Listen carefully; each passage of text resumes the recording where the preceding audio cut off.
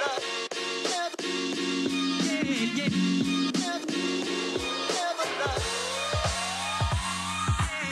are listening to Music Industry Marketing, the perfect podcast for learning about the industry, social media advice, and much, much more. My name is Matt Lewine, and I'm an artist manager and journalist. I'm also a fan of chicken nuggets. I sit down with influencers and musicians to talk about their careers and how they achieve success. If you love this episode, share with your friends or leave a review on iTunes. Whether you're in the car, walking the dog, or just chilling at home, I hope you enjoy the show. So first of all, thank you very much for coming on. I really appreciate it a lot. No, thank you for having me. I really appreciate you offering the invite for me to come out and speak about music and the music industry. Definitely. So you're a fellow team member at EDM.com. How did you first get into the music industry? Well, it's been quite the journey for me, I have to say. It kind of all started, my first music job was, I was an intern at Theory XPR. Yeah. It was a virtual internship for a little boutique public relations agency. They worked with some artists. They actually helped Tritonal come up when they were back in their trance days. They worked with Gareth Emery, Raneem, Andy Moore, artists such like that. And they kind of helped me understand some media outreach, how to social media manage, along with some brand management. And then from there, I kind of went to doing some promotions for the local clubs where I went to college in Tampa Bay, Florida, at the Amphitheater. Rest in peace, that club, because it sadly caught on fire.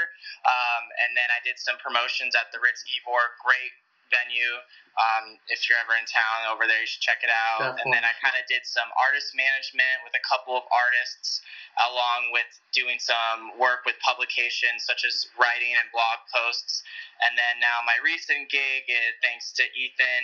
I'm now a record label intern for Artist Intelligence Agency, along with a web content writer for EDM.com. So basically kind of trying out everything and seeing what fits me the best. And I was always that type of person that kind of wanted to see where my heart would lie and what fit best for me. Definitely. And I kind of found that writing was definitely where my heart, molded the most. That's great that you have a passion for it. Yeah, Ethan's a pretty good guy. I had him on the show a couple of weeks back when I was actually in New York. We met up. So yeah, that was awesome. So being a writer at a large publication is obviously incredibly beneficial towards your career. Like if you wish to progress further in the music industry, what would you say has been the most memorable opportunity that you've gained at EDM.com? So shows, events, meeting artists, whatever.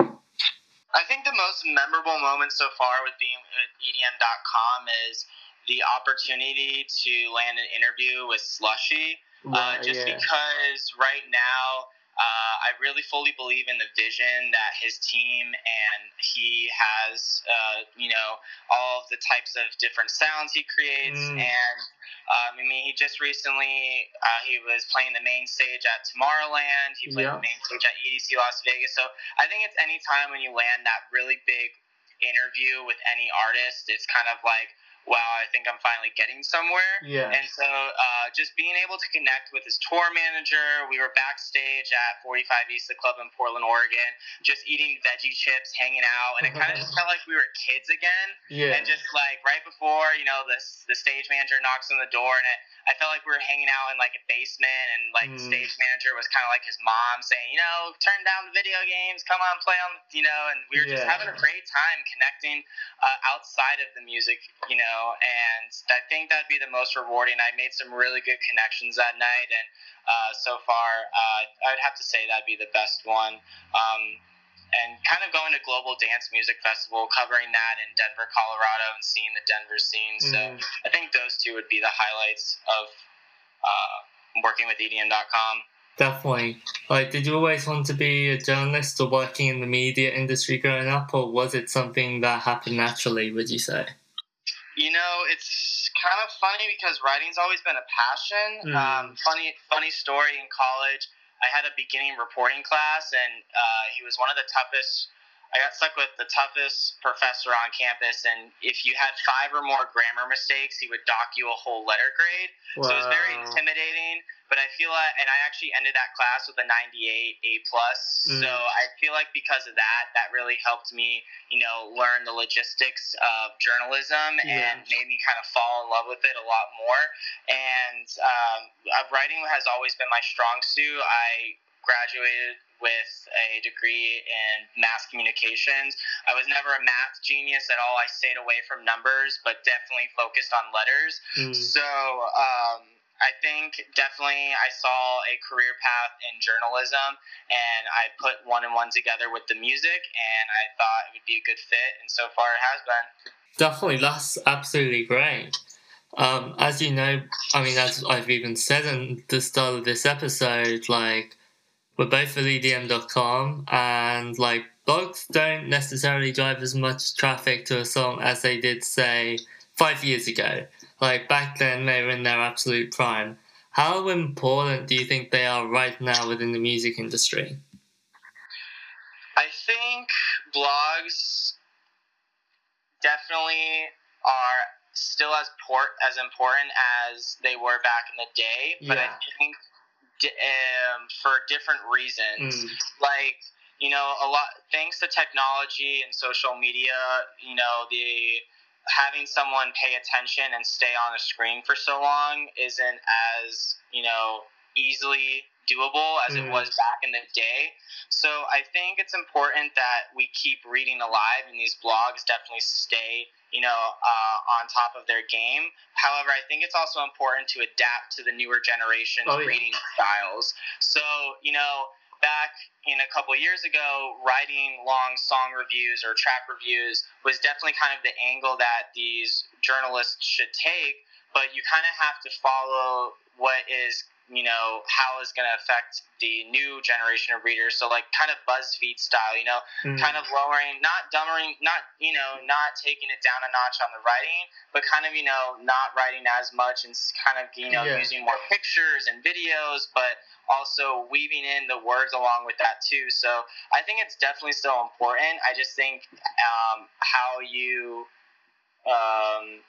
really use it to your advantage and kind of how you build on it. So not really kind of staying to that traditional pyramid style, but kind of really growing and evolving to adapt to all the other generations to come. Yeah, definitely. I agree with that 100%. Yeah, because, like nowadays, obviously those festival reviews are still really nice, but you can definitely see the change when you're reading a post on, wow, I definitely don't see as many words. But if you can still convey that message at the end of the day, then I think it's still, really good to do so. 100%. So, right now, let's give a piece of practical advice for all the producers out there listening to this episode. If they want to submit their music to EDM.com, for example, what would you say are some good practices for sending demos? I think some best practices to send me demos or anyone else is definitely stay original and be creative with your pitch. Well, that will go a long way. Me personally, if I'm I get, several emails a day. And, me too. I have several different other jobs, so keeping up to date with my email is something that I do all the time. And if I'm reading an email, I take the time and I read, the full thing. But if I start to feel that it kind of was just one of those copy and paste pitches that you're sending to every other, writer or blogger. I know a lot of PR companies which do that, and I'm just not a fan of it personally. Yeah, it just kind of seems like you already think because who you are and the company that you work with, and you can just copy and paste, that's already going to land it to you. But in my eyes, I feel like, you got to work for that. You got to put at least a little drive and say, hey, how can I make this different and make this writer feel special? Because at the end of the day, you don't want to have the same, pitch going out to the same people. And because we're all in the music industry, we all talk and we all share, thoughts and everything. And you don't want to, sometimes it can kind of hurt someone when you're like, oh, I got this personal email, and then someone pulls out their phone like, oh, well, just let you know, it's kind of like one of those email threads that go around. They just insert a different name. So I just really say, be creative with the pitch. And then also, if we take the time to write an article, or whether it's a track review, a tour announcement, I think having the artist share it, or even the management team sharing it, goes a very long way too, because we work hard on these. I know for me, it's always quality over quantity. And every article that I type, I definitely put a lot of time, effort,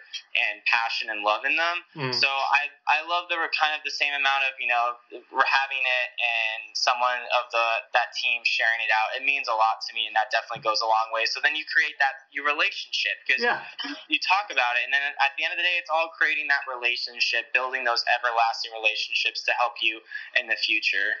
So that's kind of my advice on that topic and question. Definitely. Like when I was with Ethan back in New York, we were talking about like, if they can't be bothered to spend 5 or 10 minutes on the pitch and actually making it personalized to you and whatever, then why should we spend 30-40 minutes writing an article? Like, it just doesn't make sense. I know, it's just too repetitive, and I feel like you don't want that same repetitive pitch out there. We, like you said, we spend 30-40 minutes, finding the perfect press photo, making sure everything is in it is to their liking. So if they can take that, if we can take the time out, then they can take the time out as well. There you go. So as I promised, and like with every single interview, this would be pretty short. So last question: if the world was to end tomorrow, what would you like future generations to remember you by? Oof, such a good question. I get a little chills from this, but I think if the world were to end, I would really want future generations to remember me by as someone who was always very kind and humble with every opportunity that came my way. I never forget anyone that's helped me along this journey. I think you can vouch for me when I say the music industry is definitely the toughest industry out of anything else out there. It's very cutthroat, emotional, and a lot of long hours.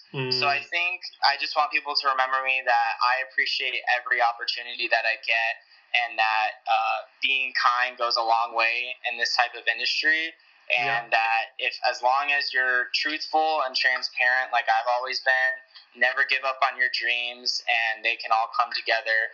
And never forget friends, family, significant others, anyone that's really helped you along the way, because those people are always going to stand by you and be your number one fans.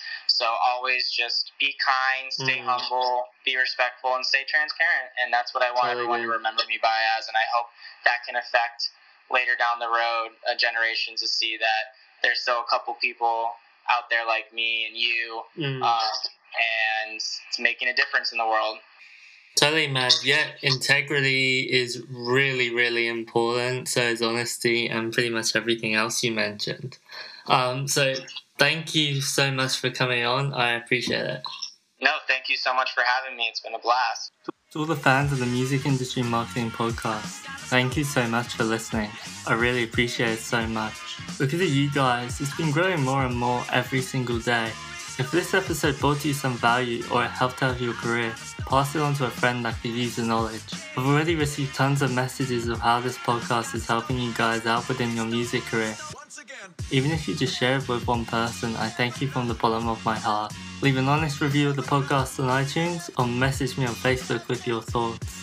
Or if you want to go old school, email is totally fine. All my contact info is in the description of this episode. Thank you so much for listening, and have an awesome day.